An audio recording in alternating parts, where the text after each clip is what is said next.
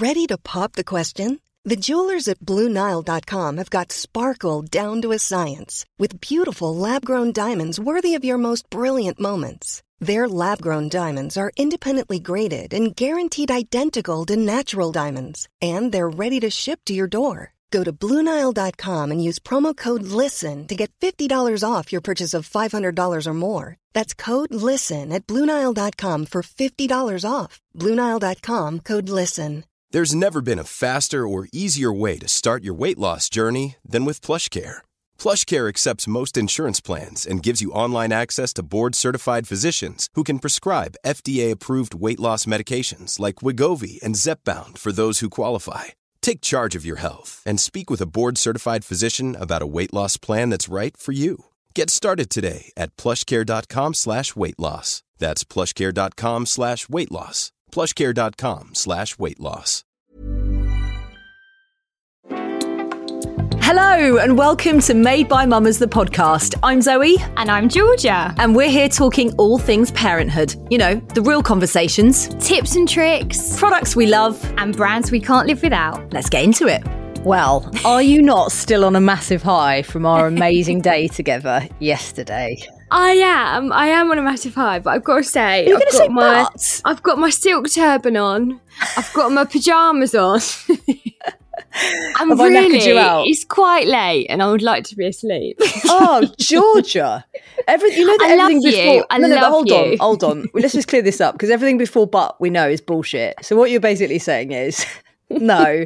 Do you know what? We had such a lovely day today, and it was so nice to actually see you in real life. There was a moment where you looked into the whites of my eyes when we saw each other, and I thought, is she going to blow me out for a hug here, or is she going in balls deep? And you went in for it, so I was happy about that. No, maybe I've come over all soft in 2022. Loving a hug. It was lovely. No, it was lovely, really nice. It? And do you know what? Normally when we meet up, we have so much that we need to do. And today we probably should have been doing more than we were. But it was nice to just have a mooch around the shops and a chat and lunch. And it just happened to be out sunny. Like we did nothing. No, we did do some work, but we did manage to actually have chats and a nice time around it. So yeah, no, we did well. I'm just gutted because I'm not gutted because I'm on drive time, but I'm over the moon that I'm on drive time. But I'm gutted because it means I miss bedtime. And I don't know about you, George, but it doesn't matter what I do with my day as long as I can get through that door and make sure that I have all the cuddles and all the kisses and smell them. Then I feel like I'm okay. So I've basically just got home and I crept into the bedrooms and did that weird creepy mum thing where you stare at them when they're asleep. But to be honest with you, they do that to me. Do they? So, in the morning. Oh, fucking right. In the mornings, middle of the night, they're always creeping around my bed. So I tell you what, Gigi payback. Walked through the door today until 8 o'clock. 8 p.m? Yeah, because she'd been staying with James's mum and dad. She stayed there last night. And Axel had been asleep since 6:05. You and I are the same. We Where's Axel? Every time she says Axel as well, it sounds like arsehole, which makes it even funnier. So she's like, where's the arsehole, basically? Oh God, having delirious. kids is fun, isn't it? Yeah, it's delirious. Let's get on with it. Do you know what? We need to get into it because we are delirious. We haven't been drinking, and this week's chat is absolutely phenomenal with a complete and utter legend. I feel she needs no introduction, but Georgia, go on, do it anyway. Today we are chatting to Paula Radcliffe. So joining us on today's podcast, and I really, really hope that I don't get any of this intro wrong because for me and George, this lady is a bit of a heroine to us. Okay, here we go. A former British long distance runner. She's a 3-time winner of the London Marathon, 3-time winner of the New York Marathon. Still okay so far. Chicago Marathon winner. She was previously the fastest female marathon runner of all time. She is also MBE. She is mum to Isla and Raphael. Today's guest. What a legend this lady is. It's Paula Radcliffe. Hello, everyone. Thanks for having me. How are you, Paula? I am very well, thank you. How are you? Yeah, we're all good. We're really excited about this. I mean, Zoe is definitely more into her speed running than I am. I say I do a jalk, which is a mixture between walking and jogging. And talking. Yeah, And exactly. talking. We're both really excited. Paula, are you still into your running? Like, do you love putting on your trainers now and putting on your Lycra and heading off out and hitting the pavement? Yeah, I don't really hit the pavement so much. I do a lot of trail running now. I just enjoy, I'm lucky that I live in an area I can get off-road fairly quickly, and I kind of like exploring. I'm not particularly interested in seeing how much slower I am running for miles on the road. But I do really enjoy and probably need that time out running for me as well. I think just to clear my head and to set myself up for the day ahead, and just to think things through. If I've got to write something down or prepare a talk, then it helps for me to go for a run first. I feel like I'm a bit more creative, a bit more thoughtful afterwards. Yeah. And I feel like it's important to start this podcast because you might be a bit nervous about chatting to us. You know, you're a marathon runner, but I was the 800 meter under 14 champion. Okay. So you're a champion. I'm a champion, just to put you at ease today. Brilliant. Okay? Yeah. Thank you. Great. I'm glad we've got that. Oh, that's so funny. And I'm not a champion at all. So I'm glad that I'm with two champions now. Yeah. Make you feel better, George.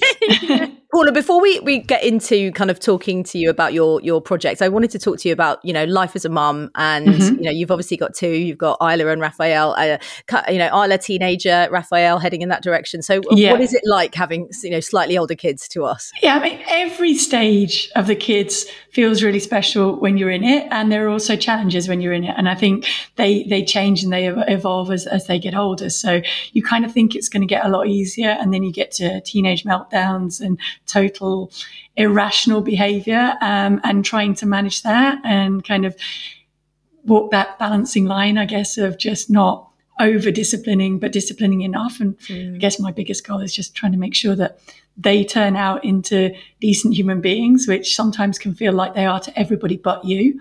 Yeah.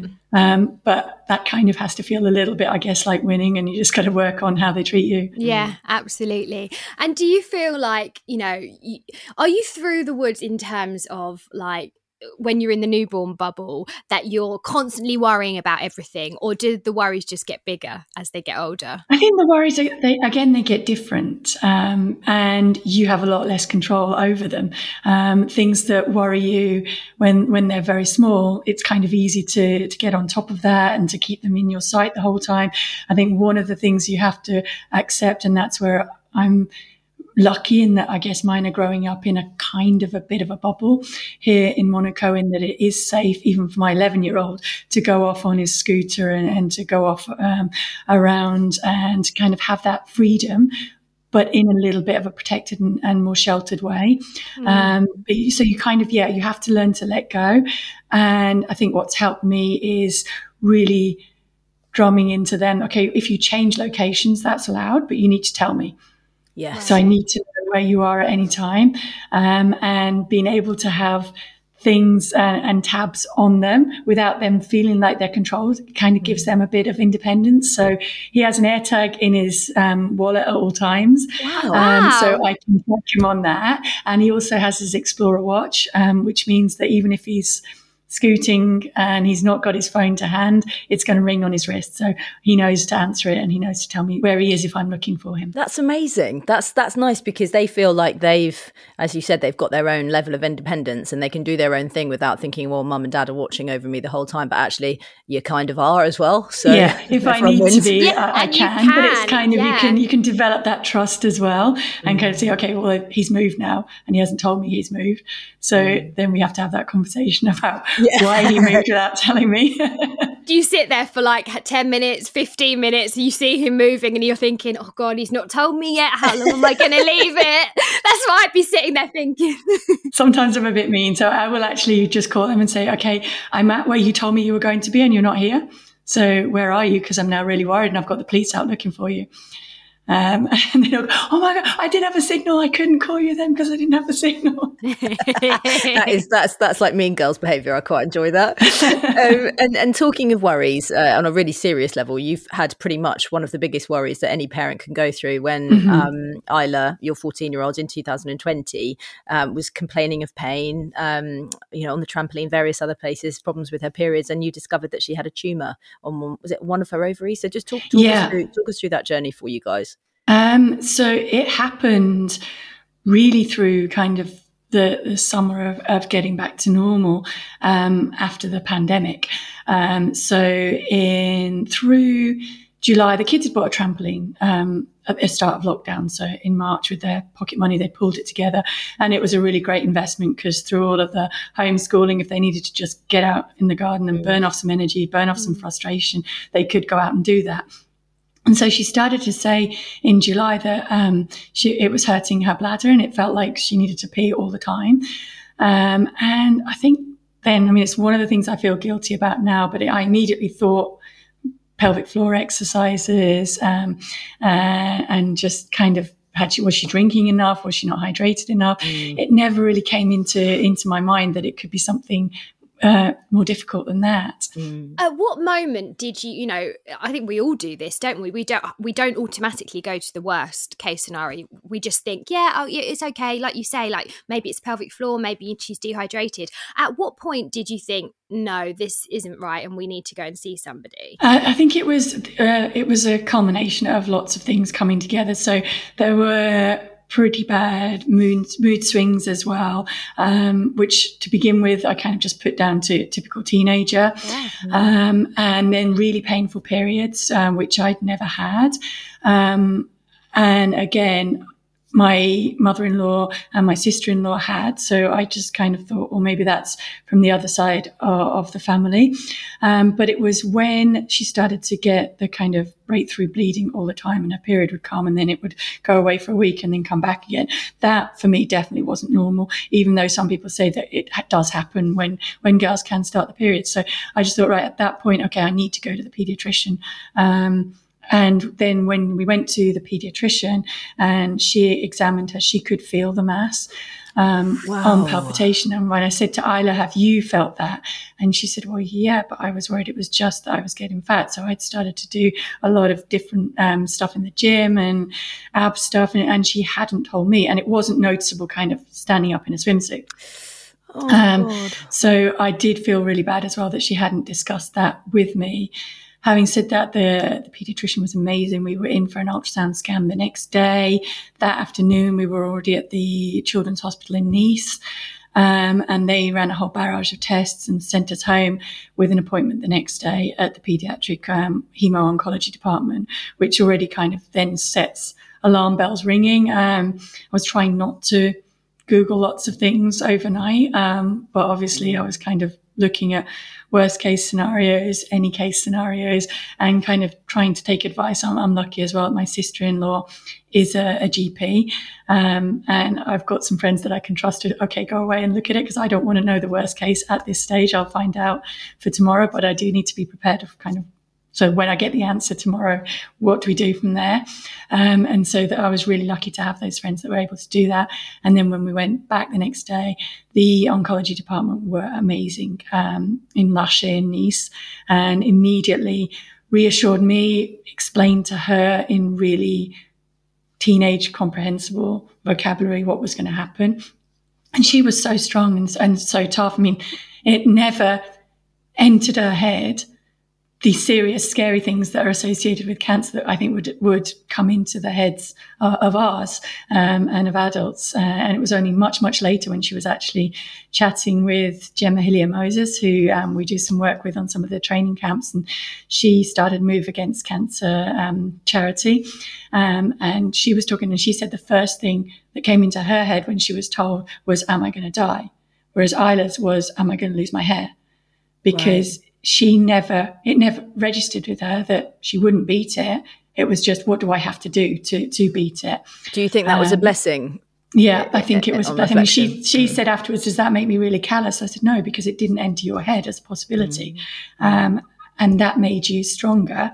And it was also huge thanks, I think, to the way in which she was informed by the team from the beginning. Okay, this is not anything that you've eaten. And that was really important for me. This is nothing that you've fed her. This is nothing to do with where you live. This is nothing to do with living close to a 5G mast or anything like that. This is a cell that was in her body from the minute that she was conceived.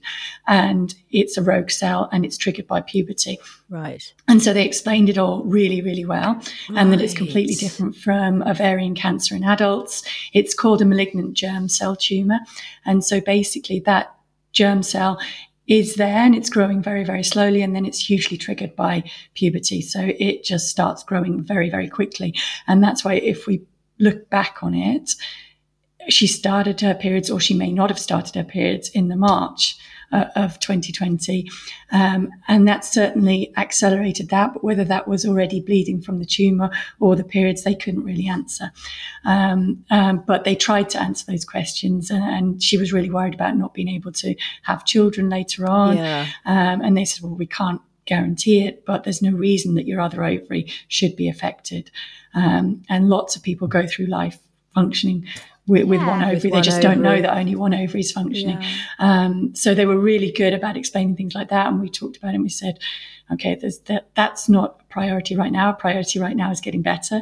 And then afterwards, down the road, we find out about that and we deal with it when we get to that moment. For anybody listening, Paula, that's been, that parent that's about to walk into, the doctor's room and waiting for that result, what was that reality like for you guys, for both of you? I think it was very different for us because we were in a pandemic as well.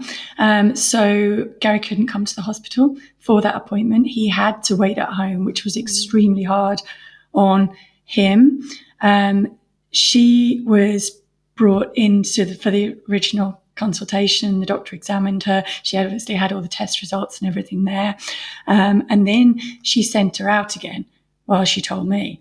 And so she then immediately went into the waiting room and phoned her dad and said, it must be really bad because they're telling mum before they tell me. So I'm not sure that was handled in the best way. But on the other hand, it was, because I was able to break down for the shock to hit me and to ask those questions and to kind of get in control of what I was going to be like when she came back into the room. And of course, she could tell that I was upset, but I was in control by the time she came back in. So we were able to kind of, from all sides, from the doctor's side and from my side, reassure her that this is not nice, it's not great, but we're going to get through it.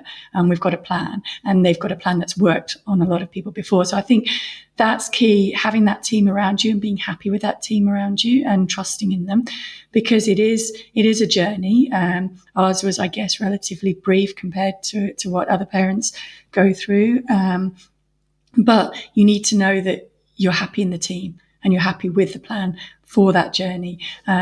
Because if you're not, I think you need to kind of make sure that you are and put things in place. And then the other thing I would say is absolutely put that support team around you, friends and family, because you're going to need them for lots of things. Having a second child as well, I had to try and make sure that he wasn't missing out in any way, because naturally the main focus was on getting his sister through that, but I wanted to make sure that he was fully supported. So having friends that were able to do that, to make sure that he had someone to go over his homework with him if I wasn't there, that he could go and stay and sleep over at friends if we were involved with Isla, just things like that, just making sure that he had someone he could talk to and he knew at any time. If he came to me and said, okay, Mum, I really need you right now, then that was really important, but it had to be something important. You could be there. And from the moment that you found out the diagnosis and throughout, how did you hold it together as parents? Were there times where, you sat together, and did you ever break down in front of the children? Yeah, I mean, I think not in front of Raphael, but I think Isla, she didn't see me completely break down, but she saw me just after I'd been told the news. So I think it was impossible to hide that I wasn't upset. She was going to be upset. So I tried not to hide it, but just to talk about what we were going to do to get through it and to reassure her. And also there's times as a parent when because they're going through something scary and they're getting their body pumped full of chemotherapy, which isn't nice, and it's not easy. And she certainly has a tendency when she's tired and when she's not feeling great to kind of lash out. And so I also had to step in and say, okay, that's not acceptable. You can do that to me. You cannot do that to the nurses. You still have to be polite to them, and you still have to treat them with respect. And she was very quick to take that on board. But yeah, it doesn't feel nice that you're kind of forcing her to get out of bed and get dressed and kind of be polite to people when she's not feeling like it. But it does help her to kind of put some more normality back into the day.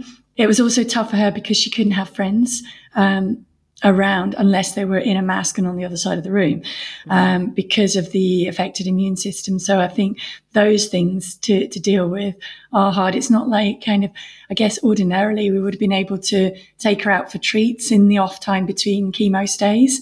And those had to also be really managed to make sure that they were safe. So sometimes she would want to go out to eat with her friends, and we had to work out what was the safest way that she could do that, because her white blood cell count was low. I mean, again, luckily it was kind of through the warmer months. She could go and eat outside with them, and we could kind of set that up. Yeah. And so I'm guessing from, the chats that we're having now about chemo, that was the plan. Did they sit down with you and tell you, how long she would have to have chemo for, how many rounds, what the result would be? Because you said, obviously diagnosis horrendous, but seemed to be quite a positive plan of action, I guess. Yeah, they did. So they sat down with us and they talked to us about how chemo had very good results with this type of cancer, and that we would see the tumour reducing in size. And that was the plan, that she would have 3 rounds of chemo. So it was 3 types of chemo drug. It was cisplatin, bleomycin, etoposide. And so those 3, and 2 of them were kind of every day over 5 days. And the other one was on the first day of the week for 3 weeks. So she would have to go back in as an outpatient for each of those, for the second 2 of those. And then the rest of the time she would be in hospital for like a 7-day stay. So we would come in and she would be constantly hooked up to a drip. And that would be delivering the chemo drugs for the times that I think one took about 2 hours, and then there was a bit of a break, and then another one took a half an hour, and then the other one that was every 3 weeks, I think only took about 10-15 minutes. But then they would keep her on all the time, the hydration drip, to make sure that it was getting flushed through, because I guess that's the big thing that I didn't really fully understand about chemo before, is that it needs to get flushed out of the body as quickly as possible once it's kind of done its work. So in and out, basically? Yeah, so it's really important that they stay very well hydrated. So what they did for her was they just kept her in that entire, so we would be in for 5 days on the chemo treatment, and then another full 24 hours of saline drip, just trying to flush it all out of her, so that when she went home, it had kind of majority-wise cleared her system. And then we had to be really careful of how we disposed of it. And they were also running checks on the urine. What was the aftermath of those stints in hospital with the chemo? What was she like in herself? What was her appetite like? What foods did she like to eat when she got home? That kind of thing. When she got home, she was kind of pretty much back to normal. It was while we were in the hospital that was really tough, because while she was on the chemo, that did really affect what she felt like eating, what she felt like she could eat. So the first day, I'd kind of gone in with all of what I thought were her favourite foods packed in a little bag. I knew there would be a microwave that I could use there. And she just didn't really want to eat anything. And she was eating little bits of rice, plain rice with lemon juice on. And that was about all that she would have. Oh. And then it got to about the 4th day, and my friend was on the phone, and she said to her, do you think she could eat a homemade pizza? And I said, do you think you can eat homemade pizza? And she was like, I can if it's Aida's. So she made one, and she drove it over to Nice. And she brought it in, and she wasn't allowed to go into the hospital room. So I took it into the hospital room and then went out to chat to her. And then Isla sent me a message saying, thank you so much. I've eaten the whole thing. And you cannot imagine how happy that made me, and how grateful I was to my friend to see that her eating and eating well, because obviously the hydration I didn't need to worry about, because she was on the drip the whole time. But I did feel that certainly, I think from everything that I've learned through running, nutrition is really important to helping the body fight things. And so it really worried me that she couldn't eat. So once she was able to eat, and then the following times we kind of went through different cycles. Lemon juice was a big thing. So she could eat plain rice with lemon juice on, with salmon and lemon juice. Lemon juice really helped her to be able to eat things. Mashed potato and gravy was another one. Oh, well, that's everyone's favourite. I love that. We'll be right back after this short break. How would you like to look 5 years younger? In a clinical study, people that had volume added with Juvederm Voluma XC in the cheeks perceived themselves as looking 5 years younger at 6 months after treatment. Look younger, feel like you. Add volume for lift and contour in the cheeks with Juvederm Voluma XC. Reverse signs of aging by adding volume to smooth laugh lines with Juvederm Volure XC. For important safety information and to find a licensed specialist, visit Juvederm.com. That's JUVEDERM.com. Not for people with severe allergic reactions, allergies to lidocaine, or the proteins used in Juvederm. Common side effects include injection site redness, swelling, pain, tenderness, firmness, lumps, bumps, bruising, discoloration, or itching. There's a risk of unintentional injection into a blood vessel, which can cause vision abnormalities, blindness, stroke, temporary scabs, or scarring. Talk to a licensed specialist to find out if it's right for you. Quality sleep is essential. That's why the Sleep Number Smart Bed is designed for your ever-evolving sleep needs. Need a bed that's firmer or softer on either side? Helps you sleep at a comfortable temperature? Sleep Number Smart Beds let you individualize your comfort, so you sleep better together. J.D. Power ranks Sleep Number number 1 in customer satisfaction with mattresses purchased in-store. And now save 40% on the Sleep Number Limited Edition Smart Bed for a limited time. For J.D. Power 2023 award information, visit jdpower.com/awards. Only at Sleep Number stores or sleepnumber.com. Welcome back to this episode of Made by Mamas. Now, where were we? You mentioned that, it's really important to have a support network around you. But how were Isla's friends during that period? Because I can imagine as a 14-year-old, it must be hard to know what to say, what to do, how to support a friend that's going through something like that. Yeah, I think it is. And it's really important. I think that the friends also tailor it to the individual, because some people want to be contacted all the time. Isla was more like she needed to know that her friends were there, and when she came out, she could see them, but also that her friends wouldn't be annoyed with her and upset if she said, you know what, I'm too tired today. I can't do it. I can't do the FaceTime from the hospital, because she had like a big fleece hoodie thing, and she basically just hid in her bed the whole time that she was in hospital. And she didn't want to FaceTime anybody or see anybody in there, but she wanted to be able to send messages and to chat with them. So I think it is really having those friends that you can say what you need from them, and also being that secure that you can say to them, okay, I'm going to be grumpy and I'm going to not want to speak to you on these days. So then if you want to check up on me, then just go via my mom. And that's one thing that I found really helpful as well, is the parents and the mum support group chat. So I didn't have to send 50 messages out every day with updates. I could just send one message on the group. And then that would kind of get spread from there. So I knew that support was there if I needed the help. So I had one that was for Raphael's support group outside of the hospital. So if I needed something to check up on him while I was in hospital, and Gary couldn't do that.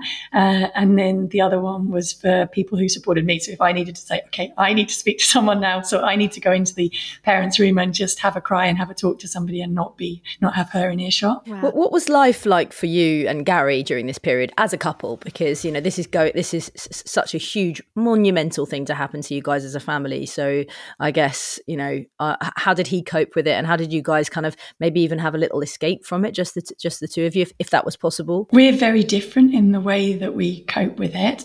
And looking back, perhaps it was good that only one person was allowed to stay in the hospital, because I don't know if he could have seen his little girl go through that. I think on that side, perhaps it's slightly easier for the mum to be able to do that.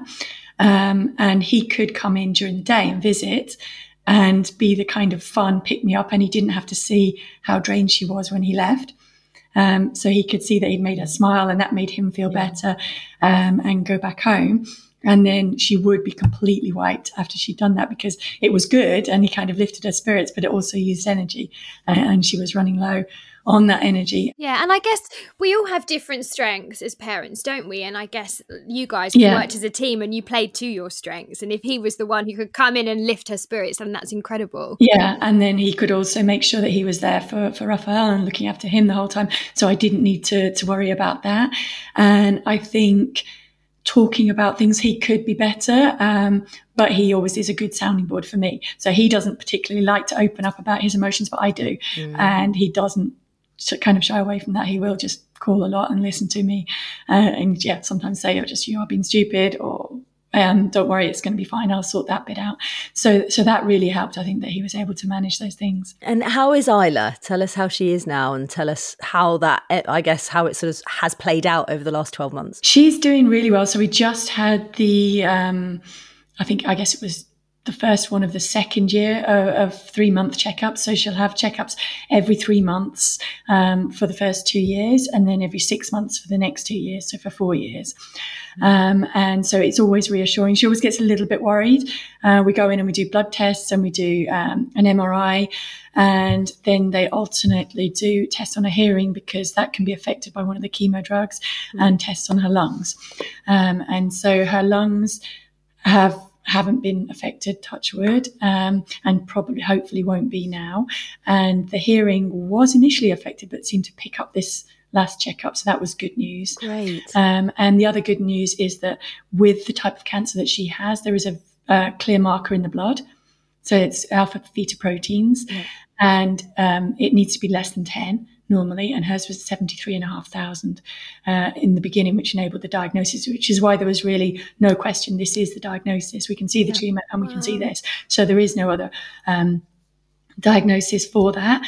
But it's also really good for us to see. So this last time hers was 4, and the time before that it was 6, amazing. And then before that was 2. So now that's really good, because we could see immediately before any tumour started to grow if that was happening again. And so that's reassuring, I think, for her to be able to do. So even though she goes through that cycle of worrying about it, to get that news, it is reassuring for her, and it's reassuring for me. Oh, I bet it is for you guys, as parents, to see that and just think, well, this is, that we're on the road to recovery. This is amazing.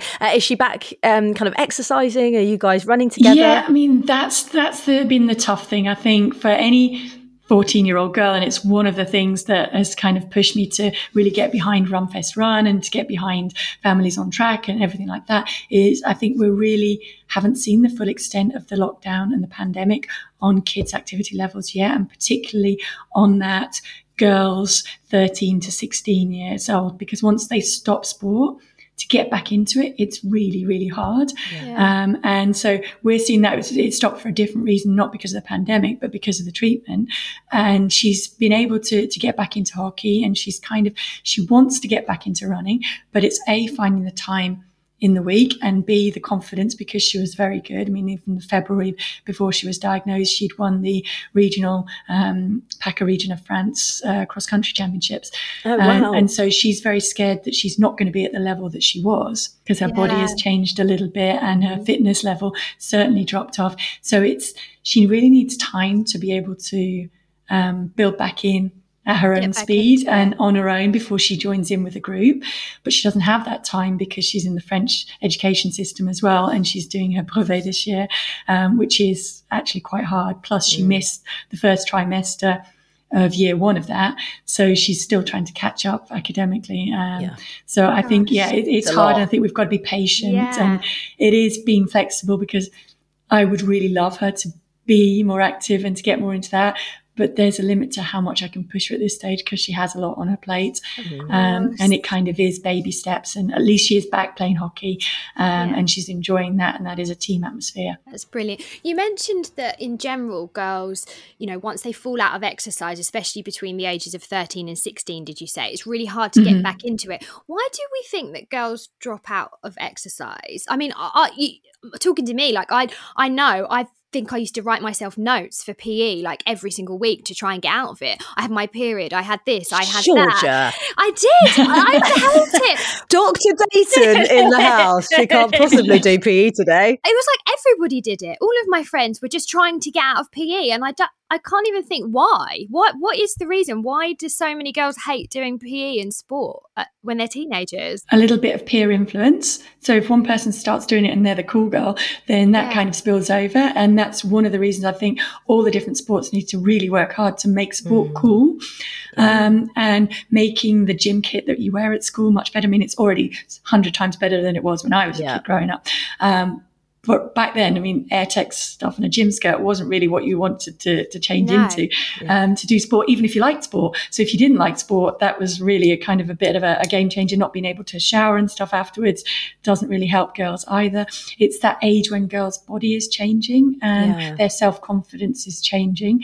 And so it's kind of making sure that they do really understand that and are able to work with it and embrace it.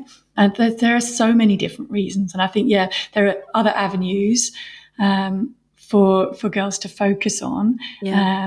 Whereas with the boys, it kind of does still stay cool to hang out with your mates and kick a football around. And it isn't always that for girls. It's starting to get better, I think. I mean, I know through lockdown, Isla was joining up with a lot of her friends for actually Zoom core classes and Zoom yoga classes. So that actually did help give them something to do during the day. And so, I think it is just putting those things in place and kind of, role models within sport. The media reporting of women's sport isn't the same level in a lot of sports. It is in athletics, but it's not in other sports like football, for example. So that could maybe help to give those girls more role models for the sports that they're interested in. Yeah, also I look back at my time at school and I think hopefully things have changed a lot now, like we said, Paula, but if you weren't playing for the A team, there was a bit of like probably just sit this one out or don't worry about it. There wasn't that motivation necessarily to just enjoy it for playing sport, just really enjoy it. And I'm hoping now my stepdaughter who's 8, netball, she's in the C's, but for example, swimming, she's in the swim squad, but she's enjoying all of it because they are celebrating all of her, regardless of whether she's the best, or the second or the third or whatever. She's just enjoying that moment of being active. And I think when we were at school, it wasn't necessarily the same as that. Like if you weren't the best, you weren't really part of it. There's no point. There's no point. There's the two schools to it, isn't there? There's elite sport, and then there's sport for health and sport for general well-being. And I think it is really important that the schools provide the health and general well-being and all of the life lessons that we can learn from sport, like working as a team, knowing your own body, the well-being and mental well-being side of it, and act as a pathway to the more elite sports. So they kind of just funnel people on to the sports clubs if they want to take it to that next level, but not make it too intimidating in schools, because it is something that everybody needs to be doing at that level. And just quickly, I really want to ask you this just for a personal thing. I love running, obviously, and me and the kids kind of very active out in the garden and stuff. But the other day we accidentally went on a run together, me and my 2 little ones who are 5 and 3. I thought we were just going to go for a walk, and then Luna was like, "Oh, why don't we just run around the rest of it?" And then before I knew it, we were all having this like family run together. It's probably maybe about 0.5 of a mile that we ran back, and they loved it. Is 3 too young? I mean, how old should you kind of start running with your kids? Mean, when it's like that and it's just having fun, 3's the perfect age to be running around. That's what we're trying to, I guess that's the age group we're trying to hit with the Families on Track events. Right. So that came about because Isla and I ran a relay, and she ran 3K, I ran 7K for a 10K relay. And then she finished and she said, "But why don't we make that more fun so that everyone can do that?" So I started thinking about an Ekiden type thing. And then I thought, well, you can't just abandon kids along the route somewhere. So I worked with Steve Kramer and with the Events of the North team, and they helped me bring Families on Track to life. So it's basically through a family changeover zone where you decorate your own pen as a team. It's actually really COVID friendly. And the team's in there. And then you have loops of 250 meter loop, 500-meter loop, and a 1K loop. Right. And you make your 10K up how you like. It's not particularly a race. It doesn't really matter how fast you cover that 10K, but it does matter that the whole family achieves it together and that everybody gets to run. And so to see those little kids racing around 250 meters and then yelling at dad while he's trying to run around a K, it is really good. And you get the kind of the whole range of people coming up to you afterwards, from parents that are keen runners and have not been able to get their kids interested in sport, to the opposite end of the spectrum, the kids and their parents have not run since school and they've actually got out and run round. And so that's the aim, is to make people see it as a way of having some quality family time together, having fun. It's not necessarily training and it's not necessarily competitive, although you will always make it competitive, even amongst the family. Yeah. And I guess it's something for all ages. You know, if you've got really young children or you've got teenagers, it's something that you can get involved with. You mentioned earlier Runfest Run. Can you just tell us a little bit about that? She sounds incredible, like a great few days. Yeah, George, we're going. I do want to go. You really have to come. It's an amazing weekend of fun, basically. It's kind of built on the model of Carfest, developed for runners. So you've got running for everyone, basically. You've got the fun run, the Big Bug family run, and the 2.5K, 5K, 10K, half marathon. So if you're a serious runner, you can do all of it. We're divided into teams. So we've got the butterfly team, of which I'm the captain. Steve is captain of the bees, Colin of the dragonflies. And then we also have the ladybird team, which was Chris Evans and Tash Evans. And they are the team captains. We are the team captains, and every run that you do adds up points for that. And then the finale is kind of the big bug fun run, and you go and you collect. We have in previous years. I'm not sure even what the surprise format will be this year, but you collect the pollen in different ways, and then that adds up to a winning team at the end of it. But it's kind of all in good fun, because we're all winning, really, because we're all there having a friendly family weekend. There's lots of great entertainment. We've got Top Loader, we've got Sophie Ellis-Bextor. Oh, she knows how to put a disco on, doesn't she? I love her. Yes, definitely. And get involved with a family as well. So it's just a really good, there's lots of really healthy food. There's lots of really also feels like unhealthy food, but probably is a little bit healthy when you're doing that much running over the weekend. And it's just a chance to be in a safe environment with the kids as well, which I think is important for parents, and to have that fun. And this year as well, I think we're going to have a night run, which is really good fun. So it's in the grounds of Englefield House in Berkshire, between the 20th and the 22nd. So we kind of all arrive on the Friday afternoon. It kicks off. And then there's entertainment on the big stage Friday night and Saturday night and through the day on Sunday. And just lots of different activities to get involved in and just to try out. Okay, and before we say goodbye to you, because we know you're a very busy lady, we love to ask our guests the best piece of advice that they've ever been given, or the piece of advice that they would give a new parent. Before I had Isla, I read lots of books, and I really worried about what I would do. And then I actually realised that the best thing to do is trust your instincts. And that's what my mum kept saying to me. She said, look, you will know. And if you don't know, you'll figure it out quickly. And so she said, just don't expect to go in knowing everything. And sometimes you just have to go with your gut feel. And if you get it wrong, go with the second gut feel. So I think not be too hard on yourself and be flexible with it. And also embrace the feel good part of it.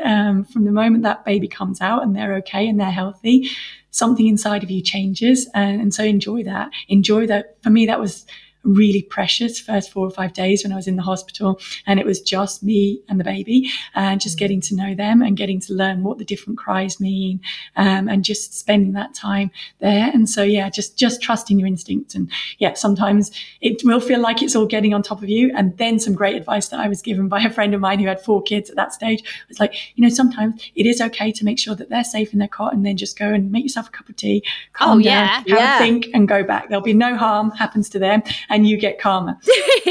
And you mentioned a few products earlier, like the geotag and that kind of stuff. What products do you swear by for teenagers? Okay, for teenagers, I think the Explorer X5 watch that my son has, where you actually put a SIM card in it. It's kind of aimed for probably 6, 7-year-olds up to Oh, wow. 11-year-olds, because you control that on your phone, and you can put in 10 numbers and they can only receive calls from those 10 people, and they can only make calls to those 10 amazing. people. You can turn on school mode so they can wear it in school. You can track where they are, but they can't make any calls or receive any calls on it while they're in school. But the minute they come out of school, that school mode clicks off. So then you can call them and find out where they are. And it also tracks activity. So they win points for how many steps they've done. And then at the end of the week, they can go to the store and they can buy fun things like, I don't know, they can build right up to a trampoline, or it can be as simple as a skipping rope or a drinks bottle. This is but kind of things that incredible. encourage activity. So that's really, really good product. That's I guess it's brilliant. pre-teen, Yeah. because by the time they get to teenagers, they kind of have more than 10 friends when your mum and dad have taken up 2 of those already. So yeah, there kind of needs to be an evolution of that, I guess, for the teenagers. Could you chuck some running products in there as well, please, Paula? Just because I'm such a running geek, I'd love to know what you never go running without. Okay, well, I guess the big thing for me is my shoes. I don't like to run with headphones, but my daughter does. So she wants to run with her AirPods Pros because she says that they stay in the best when she's running. I prefer to be in tune with my surroundings. And for me, I guess it would be, at the moment, as a parent, my Apple Watch, because I don't like running with my phone. I like to be able to escape, but I still need to be reachable by my husband and by the kids if they need me. So that does help me. I run, actually a mix up. I run in the Pegasus Trail, Nike Pegasus Trail. I run in the Zoom Fly, and I run in the Zoom Tempo Next Percent now as well. So yeah, the new shoes that have kind of, I guess, come in for a bit of flack. But I think if it's new technology and it helps, particularly as your body's getting older, and it helps to protect that, then it's great. I'm writing that down. Amazing. Okay. Yes, I was going to go and buy all 3 of those pairs. Thank you so much for coming on. It's been an absolute honour to chat to you. We won't keep you any longer, but we're so thrilled that Isla's, where she is in her recovery. Thank as well. you very And much. Good And luck I'll with see you at Runfest. Runfest. We'll see you Yes, there. And bring Yeah. the kids along to a Families on Track there as well. I knew she was going to be amazing, and she was. And No, what a she really total was. inspiration. I mean, going through that and having to witness your daughter, the mind just boggles on how you keep so strong. And I loved that she was so honest with us about, the differences between her and her husband, and how he doesn't necessarily cope with that levels of stress the way that she does. And, she was the point of contact that was having to kind of make sure that everything was okay, that everything was kind of on the surface okay. And it's great, actually, in, any parent's worst nightmare, but they almost play to each other's strengths and worked as a team to get through it. And I wonder if, a lot of her mentality, like, where she said, we had a plan, and, we had to trust the people who were working with us, and as long as you were happy with that, we could be okay. I wonder if that mentality comes from her sporting background, because it's almost like, you follow a plan to get to this goal, you follow this plan, and that maybe helped her in some way, like just know that they had to just knuckle down and get through it. I mean, you really can't. You can't let your mind go to how she to must a place like that. to how she must have been feeling. Like, it's every parent's worst nightmare. Yeah, and also how amazing, to have such positive results back now. And they've been through such an incredible 12 months, and now to be in a place where, it's looking like it's all going to be all right. It's amazing. It's absolutely amazing. So we're so honoured to have her on, and massive thank you to Paula for talking to us the way that she did. And I feel like me and Paula probably go for a run together sometime. I mean, it's going to happen. We're going to go to Runfest, aren't we? Runfest Run. Are you? Because you've said all the right things on the podcast, but I'm definitely going. You are, aren't you? Yeah. I'll take someone else with me. If anyone listening wants to come. I mean, I might go to Jogfest Walk. I'm not sure if up for running yet. Blow Dry Bar. I thought that's what you were going to say. I'm going to go to Blow Dry Bar, and you're going to go to Runfest Run. They've announced their dates as well. I think the tickets have gone on sale now. So if you are into running, that'll be the weekend for you. No, all jokes aside, it does actually sound like a really good weekend and like a great weekend to get all ages involved as well. So, I am joking. I also do enjoy running sometimes. Yeah, we believe you. Thousands wouldn't, George. Okay, as always, we would absolutely love you to rate, review, subscribe and give the podcast a little follow. And please keep sending in your photos of where you're listening to the podcast. Yeah, please do. And any suggestions that you've got for the podcast, like for topics you'd like us to cover on the Q&A or guests that you might have seen that we haven't heard of or we might not have thought of, then please just drop us a DM. We're on @MadeByMummers and we'll be back on Friday. Made by Mummers is an Insanity podcast production, and today's episode was produced by the wonderful Charlotte Mason. Insanity Group. A lot can happen in 3 years, like a chatbot may be your new best friend. But what won't change? Needing health insurance. United Healthcare Tri-Term Medical Plans, underwritten by Golden Rule Insurance Company, offer flexible, budget-friendly coverage that lasts nearly 3 years in some states. Learn more at uh1.com. Planning for your next trip? Elevate your travel style with Quince. Quince has all the jet-setting essentials you'll want for your next getaway, like European linen, premium luggage options, buttery soft Italian leather bags, and so much more. And it's all priced at 50 to 80% less than similar brands. Plus, Quince only works with factories that use safe and ethical manufacturing practices. Pack your bags with high-quality essentials you'll be wearing for vacations to come with Quince. Go to quince.com/trip for free shipping and 365-day returns.